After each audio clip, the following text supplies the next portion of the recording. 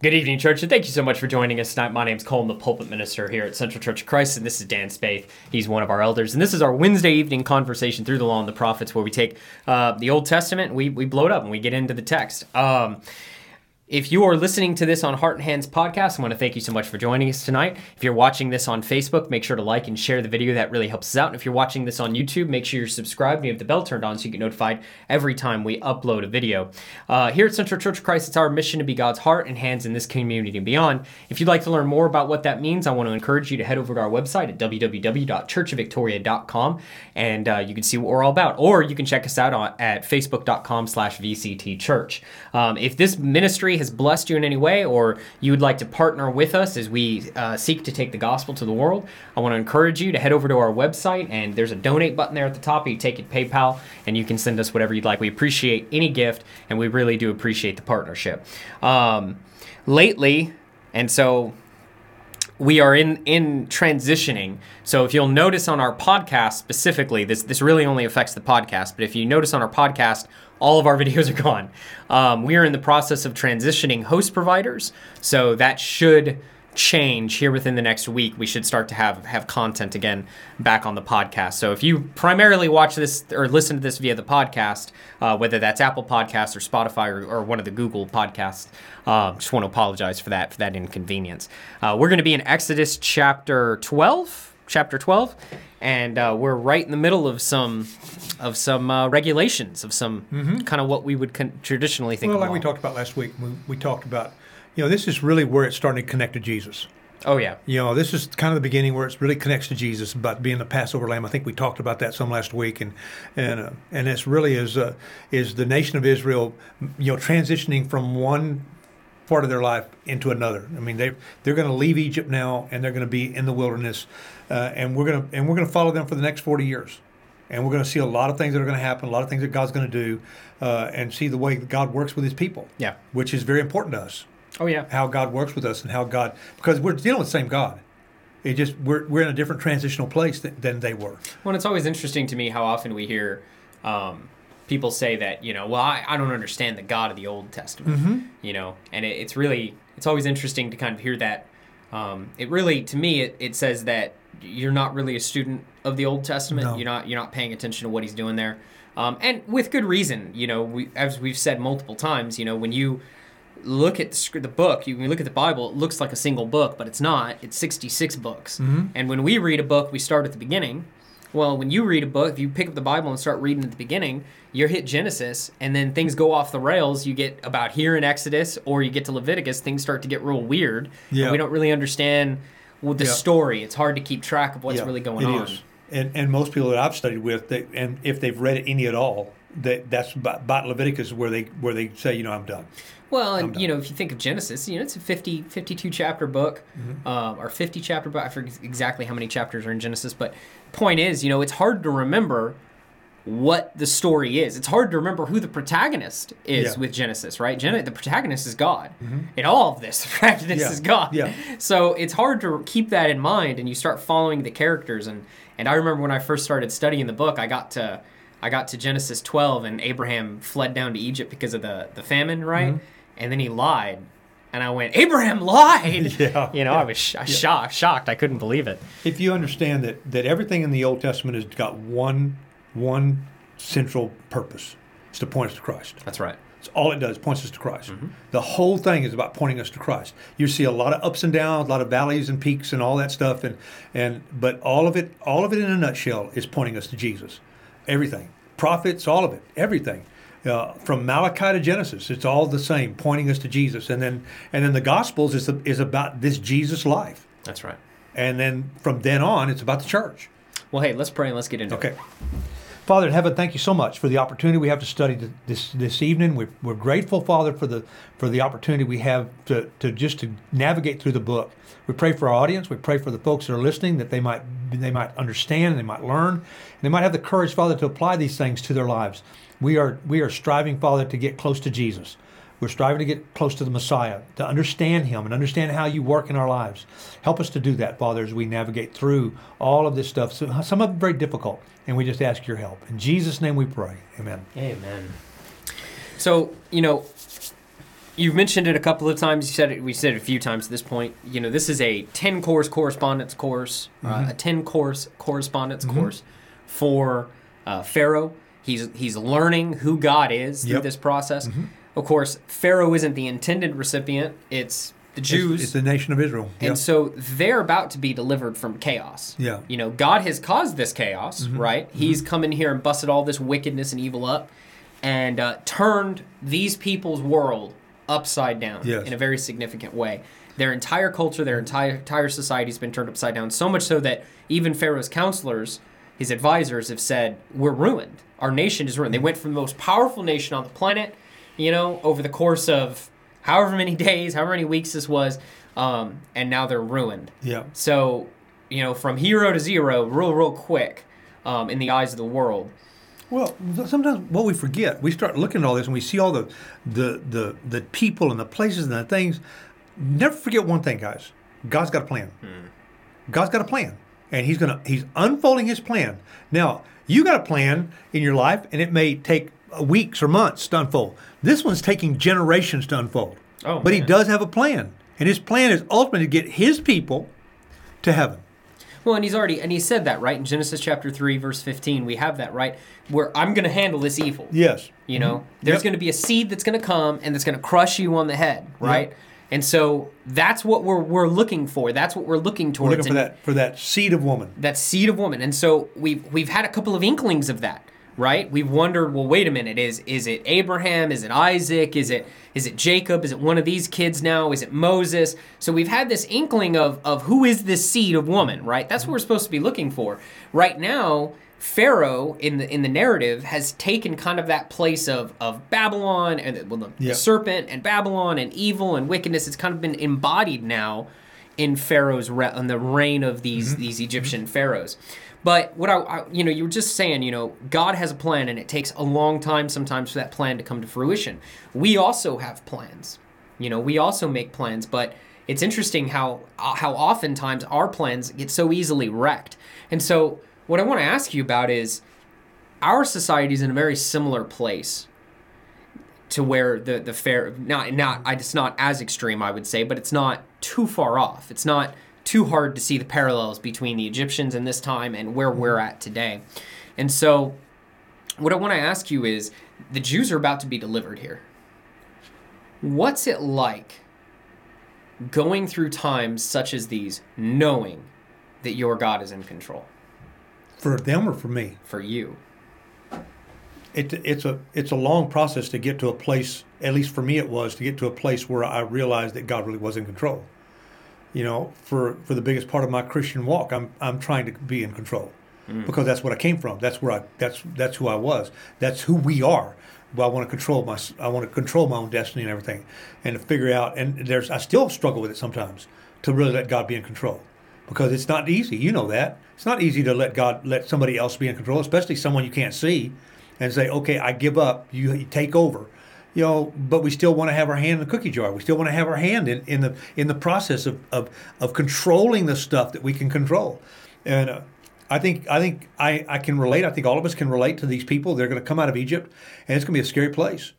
Coming out of the world and coming to God's world, coming to a spiritual realm is scary, because it's all new. They're coming out of Egypt, and it's going to be new for them. They're going to see new things, and they're going to be completely dependent on God for everything. They can't take enough food and water to sustain them for any length of time. This is a couple of million people coming out of here. We're going to see in a minute how many marching men there are, not counting everybody else. And so how do you take enough provisions? You have to depend on somebody. They're completely dependent on Moses. And rightly in my day, I was completely dependent on the preacher that was here and the guy that studied with me. That's who I was dependent on, for them to sustain me, for them to feed me, for them to nourish me. It wasn't about God anymore. I was getting fed and nourished through them. They were going to God, and I was getting nourished through them. And that's just the way it works. And we as teachers and preachers or whoever, we need to understand that the people that we convert are going to need us to help nourish them for a while. That's not us taking the place of God. That's just helping them stay connected to God. That's what Moses did. Moses and Aaron did. Moses and Aaron are going to keep them connected to God when they don't have any connection to God at all on their own. They don't talk to God. They don't have any of this law or any of that. Yeah. They don't talk to him. Moses does that, and Moses relates what God's saying. See, so I didn't have a connection to God. At first it was through Rudy Ray and Dwayne Wheeler, and they're the ones that sustained me. Made sure they called me and made sure, like we were talking about someone today that you're going to sit down with, and that needs your help right now. Well, right now you are that viable link between them and God that they don't have right now, that they're still struggling to find. It's interesting. You mentioned, excuse me, you mentioned that it's coming out of the world, and the parallel here is I think quite excellent. They are coming out of the world, and they're going to have to depend on God, and they're going to fail. Absolutely. They're going to fail. They're not going to depend on Him. They're not going to trust Him, and there will come a point where He's done with them, where they reject Him and His plan and what He's doing, and He in turn rejects them. Well, I think about it from really quickly on. I don't know how long it was, maybe a year, 2 years, and Dwayne Wheeler left town. He left town. He moved. Now, part of my support structure is gone. And then not long after that, Rudy Ray went and preached somewhere else. So now, I've got to do this on my own now. Right.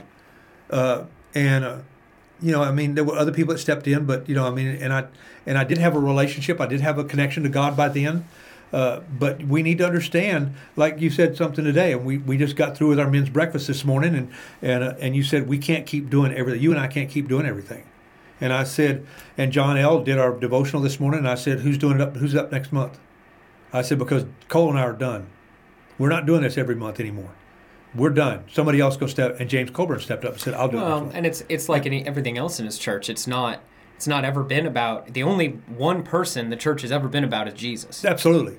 And that's the way it should be. Absolutely. It shouldn't, if I go, the world shouldn't fall down. Yeah. If you go, God calls you home, down. or the church shouldn't fall down. But we have to be taking them to that place. Like Moses taking them to, Moses knows I'm not the guy. Right. I'm taking them to this place. We should understand that and be taking them to that place.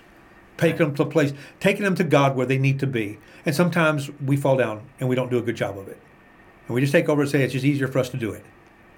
And we've got to trust that God knows. And so that we have to trust that God is taking us there too.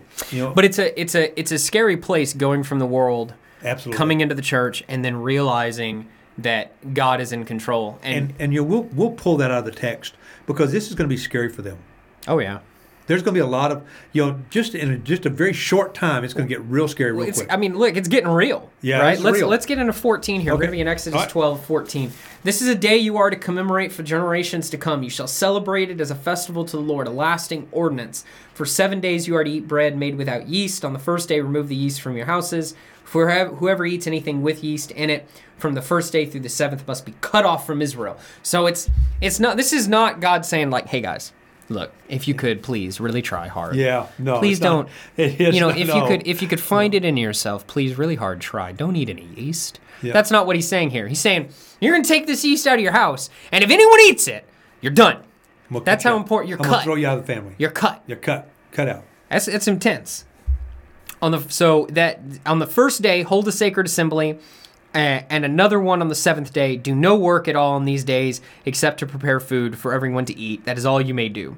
Celebrate the festival of the unleavened bread because it was on this very day that I brought your divisions out of Egypt. Celebrate this day as a lasting ordinance for the generations to come. In the first month you are to eat bread without yeast from the evening of the 14th day unto the evening of the 21st day. For 7 days no yeast is to be found in your house. And anyone, whether foreigner or native born, who eats anything with yeast in it must be cut off from the community of Israel. Eat nothing made with yeast. Wherever you live, you must eat unleavened bread. And so we discussed last week how yeast is a metaphor for sin. Mm-hmm. Christ talked about this as well in the Gospels, right? A little yeast leavens the whole a little yeast leavens the whole lump.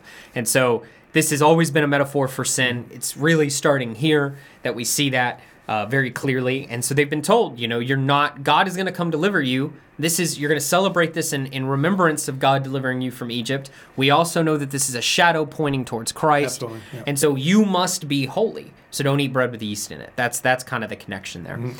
Then Moses summoned all the elders of Israel and said to them, this is verse 21, go at once and select the animals for your families and slaughter the Passover lamb. So to recap, God has told Pharaoh through Moses, an angel of the Lord is going to pass through and he's going to kill all the firstborn. All the firstborn. In Israel and Egypt. In Israel and Egypt. And this is what they're being told to do. This is what they're being told to do to avoid their firstborns being killed. Mm-hmm. So this is a major judgment, and God has given them the tools and the means by which they may be passed over, that their children may not be killed, their firstborns may not be killed. This got real intense real quick. Yeah. Yep. There's some expectation here for these people. That to me says it's not, God isn't going to just separate them from the Egyptians anymore on his own. There's some expectation on the Jews. They're going to have to do some things. Yeah. Yeah. Same for us. When he pulls us out of the world, there's an expectation. We have to do some things. Yeah. You can't just, it's not just, okay, this is wonderful. I'm going to go to church, sing Kumbaya and hallelujahs and all that, and everything will be good, and I'll just keep living my life. You can't do that. God requires us to change our life. He requires the removal of sin from our life. He does that through washing of the blood on our lives. And then he requires us to start walking towards him, following him, picking up our cross, serving him daily. That's what he requires of us. That's exactly what he's going to require of these people. Follow me. And he said, I'll lead you. Moses is going to be up there, but what's going to be in front of Moses? A pillar of cloud by day and a pillar of fire by night. Moses says later in the law, he says, we can do this. It's not like you've got to go all the way up to heaven to find these words, or you got to go all the way down or send someone across the sea. He's told us what we want. It's like wisdom in Proverbs, right? Wisdom calls out in the street. It's not, God wants us to search for his rule, his law, all of those things. Who he is, right? Wisdom is the fear of the Lord, and what is it? Proverbs 9:10 is what I'm thinking of here. Wisdom is this, fear the Lord and not keep his commandments. Golly gee, I can't recall what the other half of that verse is, but it's shunning evil. So it's wisdom is knowing who God is and then putting it into practice by shunning evil. Now, on this side of the cross, we know that God is going to help us keep his covenant. He's going to help us do the right thing. What he expects of us is to do exactly what you said, is to put our minds, our crosshairs on him and follow. So in verse 21, then Moses summoned all the elders of Israel and said to them, go at once and select animals. Take a bunch of hyssop in verse 22, dip it into the blood in the basin, and put some of the blood on the top and on both sides of the doorframe. None of you shall go out of the door of your house until morning. When the Lord goes through the land to strike down the Egyptians, he will see the blood on the top and the sides of the doorframe and will pass over that doorway. And he will not permit the destroyer to enter your houses and strike you down. I want to clarify that. I think I said earlier the angel of the Lord was going to come through and do some of this. It's the destroyer, rather the destroyer. I misspoke. So in verse 24, obey these instructions. So what happens if they don't obey? The firstborn's going to die. You know what I'm not noticing here is Moses isn't asking for any of their opinions on this. No. God has said this is the way it's going to be. This is the way it's going to be then. They don't get to go to God. They don't get to go to God and say, well, but could we do it this way instead? Well, what's the significance and the relevance for us today? The destroyer's coming back. Okay, he's coming back. And he's going to do the same thing next time. And he's going to pass over those who have the blood on them. And he's going to destroy those who don't. So the significance is huge. The requirement for us is to be ready to march, be ready to go. But if you don't have the blood on you, he will destroy you. Because the destroyer is coming. Jesus said in 2 Thessalonians, he's going to come back in blazing fire and take vengeance on those who do not know God and those that have not obeyed the gospel. Okay? Obedience to the gospel is multifaceted. All right? It's not just, I go jump through this or jump through this hoop. But this is multifaceted. Being obedient to the gospel means I have given my life to God. I've declared on oath that he is my Redeemer and my Savior. I have been obedient to what he said to do. I've been baptized into Christ. and I have come out of the water to walk as a new creature, understanding that now I'm an ambassador for Christ. I have a responsibility as a representative of the Godhead here on earth to be making disciples, baptizing them, teaching them, understanding that God is with me, and when those things are happening, the blood, Jesus said, the blood washes me clean. That I've come in contact with the blood. Okay? So when the destroyer comes back, the death angel comes back, he will see the blood on me, and I will be passed over and be taken with Christ. But I think there are some that would ask, well, what about what part does repentance play in this? Because what about repentance? You talked about baptism, but what about repentance? There can't be any of this without repentance. There can't be any. These folks, what did he require of them? Have your staff in your hand, put your sandals on, tuck your cloak in your belt, take the unspotted lamb, butcher it, take the blood, put it on the doorpost, and cook it, roast it in the fire with its insides in it. Is that not all he said? Yep. Let's say you decide. Don't eat any unleavened bread. Let's say you decided, I don't really want to cook it with its guts in it. I'm going to take its guts out. Or I don't really want to put the blood on the door. Or I don't really think it's that important for me to have my shoes on and my staff in my hand. Have you ever tried to eat something? I mean, it's already nasty. Now you're telling me I got to eat with my staff in my hand? God, come on. But what if I decided that day not to do that? What if I decided that what if I decided my opinion from listening to all these church gurus out there, that my opinion now is, well, I don't have to really do all this stuff, that God really wants to bless me and save me, and he really wants to lift me up, and he wants to bless me with health and wealth, and I'm going to be a rich man and completely healthy. I'm never going to die, I guess, because I'm going to be healthy all my life. What if my opinion is, but I can't find that in the book? So did God really say it? What if he didn't really say it? What if he didn't really say it, guys? What if what he said is, my charge to you is, Jesus is going to come back and take vengeance on those with his powerful angels.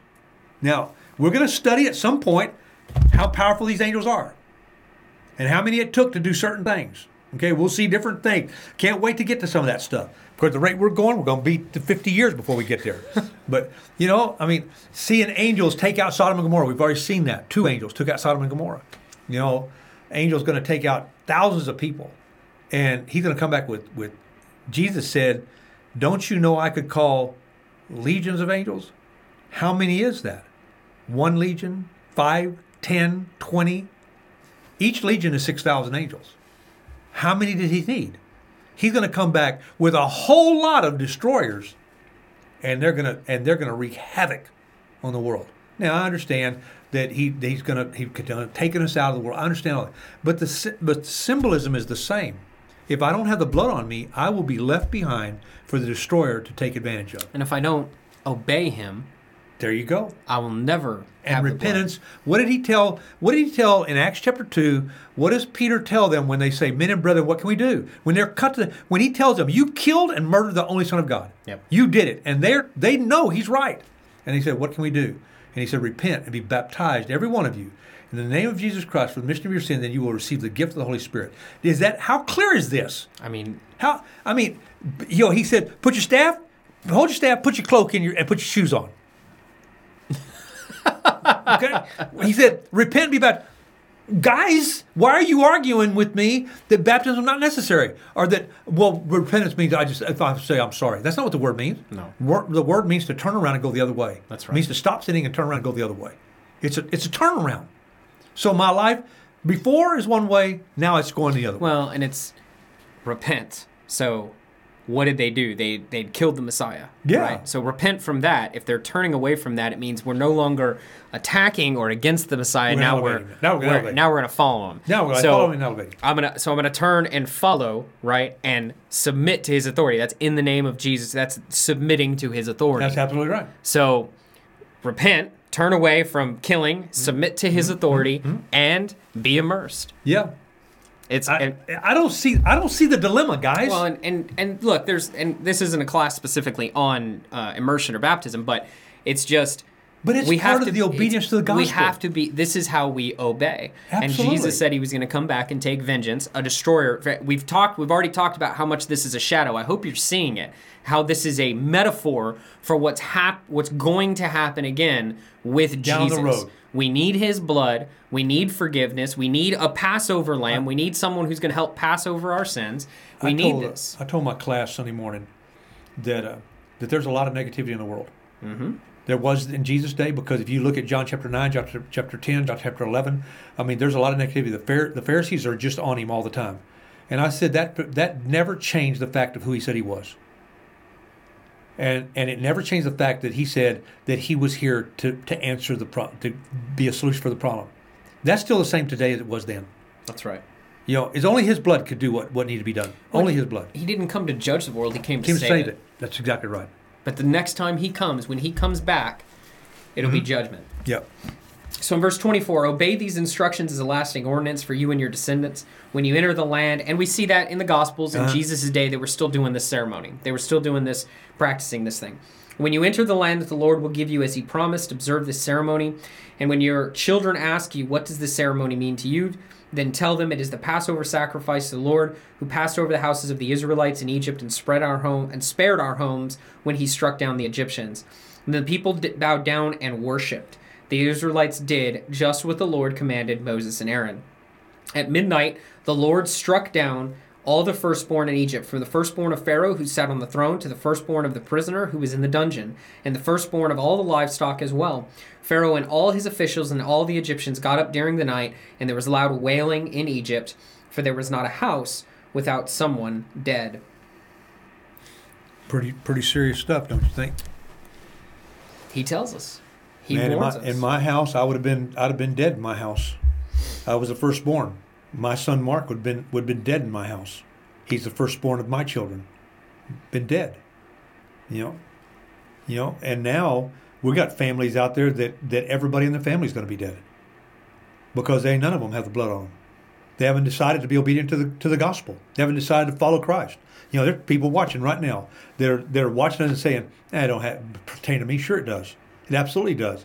You know, what if Jesus came back tomorrow? Do you know for sure that you go to heaven? Do you know for sure you have the blood on you? Do you know how to get the blood on you? If the answer is no, then what are you waiting for? Find out. Get in the book. Call somebody. Call us. We'd love to sit down and visit with you. You know, because this is applicable to us today. Jesus is going to come back and take vengeance. He said that. The destroyer is coming back, and we need any church without the blood, anybody without the blood on them, it's going to be destroyed. That's what he promised. Not my words, that's his words. I don't want to be one of those, so I'm going to make sure I have the blood on me. I'm going to do whatever I have to do to get the blood on me. So. That's right. All right, during the night, Pharaoh summoned Moses and Aaron and said, "Up, leave my people, you and the Israelites. Go worship the Lord as you have requested. Take your flocks and herds as you have said, and go, and also bless me." Yeah, he's going to need it. The Egyptians urged the people to hurry and leave the country, for otherwise they said, "We will all die." So this is kind of like the last institution falling. God has demonstrated that he is authority over everything, including life and including death. And this final act destroys the last bit of Egyptian society. Yeah. Everything that they held on to before this, all of their supposed, like what I've said before, is it certainly seems in our culture we've turned science into an idol, right? Science is just a process by which we learn things. You know, it's testing and observing and hypothesizing and all of those things. But we've turned it into a talisman or a watchword. Well, are you following the science? And often those who clutch to that the most are in fact not following or reacting to data. Yeah. And it's the same thing. So for those people, the world has been turned upside down. For these people that we're reading about back in Egypt, the world has been completely turned upside down. Yeah. Where their deities were the strongest and had control, and they knew how to manipulate and move things to get what they wanted. Now God has demonstrated, I am God. You don't know what you're doing. I have authority. Yeah. So the Egyptians urged the people to hurry and leave the country, for otherwise they said, "We will all die." So the people took their dough before the yeast was added and carried it on their shoulders in kneading troughs wrapped in clothing. The Israelites did as Moses instructed and asked the Egyptians for articles of silver and gold and for clothing. The Lord had made the Egyptians favorably disposed towards the people, and they gave them what they asked for. So they plundered the Egyptians. So not only, I mean, this is a God thing. God has made it so that the Egyptians, instead of looking at the Israelites as the problem as Pharaoh did, they probably looked at Pharaoh as the problem. Well, God made them disposed to pay these people to leave. Mm-hmm. Here, take our money. Just go. Here, we'll pay you to leave. Go. We have had a belly full of y'all. We don't want y'all here anymore. And God made it where they decided, hey, we'll pay you. Go. And they're going to use this all down the road. They're just going to come in handy because they're going to take all this gold and silver and all these articles of clothing, and God's going to use them. We'll see when we get there. The Israelites journeyed, this is verse 37, the Israelites journeyed from Ramses to Succoth. There were about 600,000 men on foot, besides women and children. Many other people went up with them, and also large droves of livestock, both flocks and herds. With the dough the Israelites had brought from Egypt, they baked loaves of unleavened bread. The dough was without yeast because they had been driven out of Egypt and did not have time to prepare food for themselves. Now, the length of time the Israelite people lived in Egypt was 430 years. At the end of 430 years, to the very day, all the Lord's divisions left Egypt because the Lord kept vigil that night to bring them out of Egypt. On this night, all the Israelites are to keep vigil to honor the Lord for generations to come. So God did what he said he was going to do. It's amazing that God's got this planned out, and the way it's planned out, exactly 430 years to the day. God's plan is coming, unfolding. He puts them there, knows what the plan is, got them there for 4 generations, 400 years, 430 years, and now all of a sudden, here they're going to go out. Now here's another part of the process. They're going to walk into a new part of their life. They're going to go to they're going to start walking, and they're going to start traveling, going to the promised land. That's where they're going. God is ever faithful. Yep, absolutely right. He told Abraham this was going to happen. He told Abraham the nation that took his descendants as slaves would be punished. Mm-hmm. It has been punished. He's leading them out. He promised Abraham that that his descendants would inherit the land, and he is working towards that goal. He is bringing them with power and mighty works and all of these things. He's going to bring them to the land. They're going to reject it, and I think that's very important. That's a very important thing for us to consider and latch onto. God is going to work. Yeah. One way or the other, God is going to be about the work that he has set himself to. A lot of what we're going to see in the scriptures now, and there's going to be stories from time to time, but a lot of it's going to be rules, regulations, tedious stuff. We're going to try to navigate through this stuff to make it as interesting as possible. We're going to, because it can get boggy. And so we're going to try not to do that, not to get boggy. I just noticed what's coming next. Here's rules for the Passover. Well, we've done a bunch of that already. He's going to talk about people that are foreigners and what they have to do before they can celebrate it. Let's just put it this way, guys. It's important, and God's had a plan, and God set it in motion. Why can't we say that it's not as important to God today that we're obedient to the things He tells us to do? I'm sorry? How can we say then that it's not important? Then something as simple as baptism or repentance is not that important to God when those things were important to Him. It is important today. It is important. Yeah. It's important that we do what God says. We don't have the luxury of creating our own opinion. Well, it's, and if you're local and you've been in my Wednesday night class, we've talked a lot about covenants. Mm-hmm. God doesn't make parity covenants. He doesn't enter into what we consider contracts with people, right?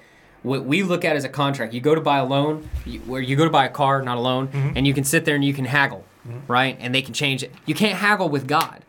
God says this is the way it is. The only choice you have is to accept it or reject it. Yeah. You can't say, well, I'll take that first part, but that second. Or you can't say, yeah, I don't care for the first part, but I'll take the second.